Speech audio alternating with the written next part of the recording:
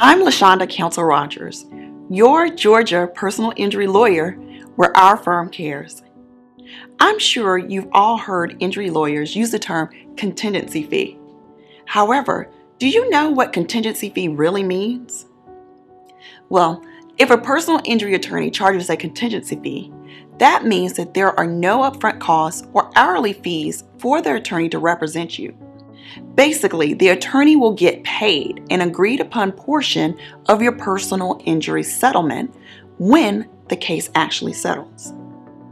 Generally, personal injury lawyers charge 33 1/3% of the case settlement amount if the case settles prior to filing a lawsuit. If the case does not settle prior to filing a lawsuit, the injury attorney's percentage may increase. Basically, a personal injury attorney takes the risk of not being paid when they take on your injury case. If you have any questions about our firm's contingency fee or our no-win, no-fee guarantee, please don't hesitate to contact us.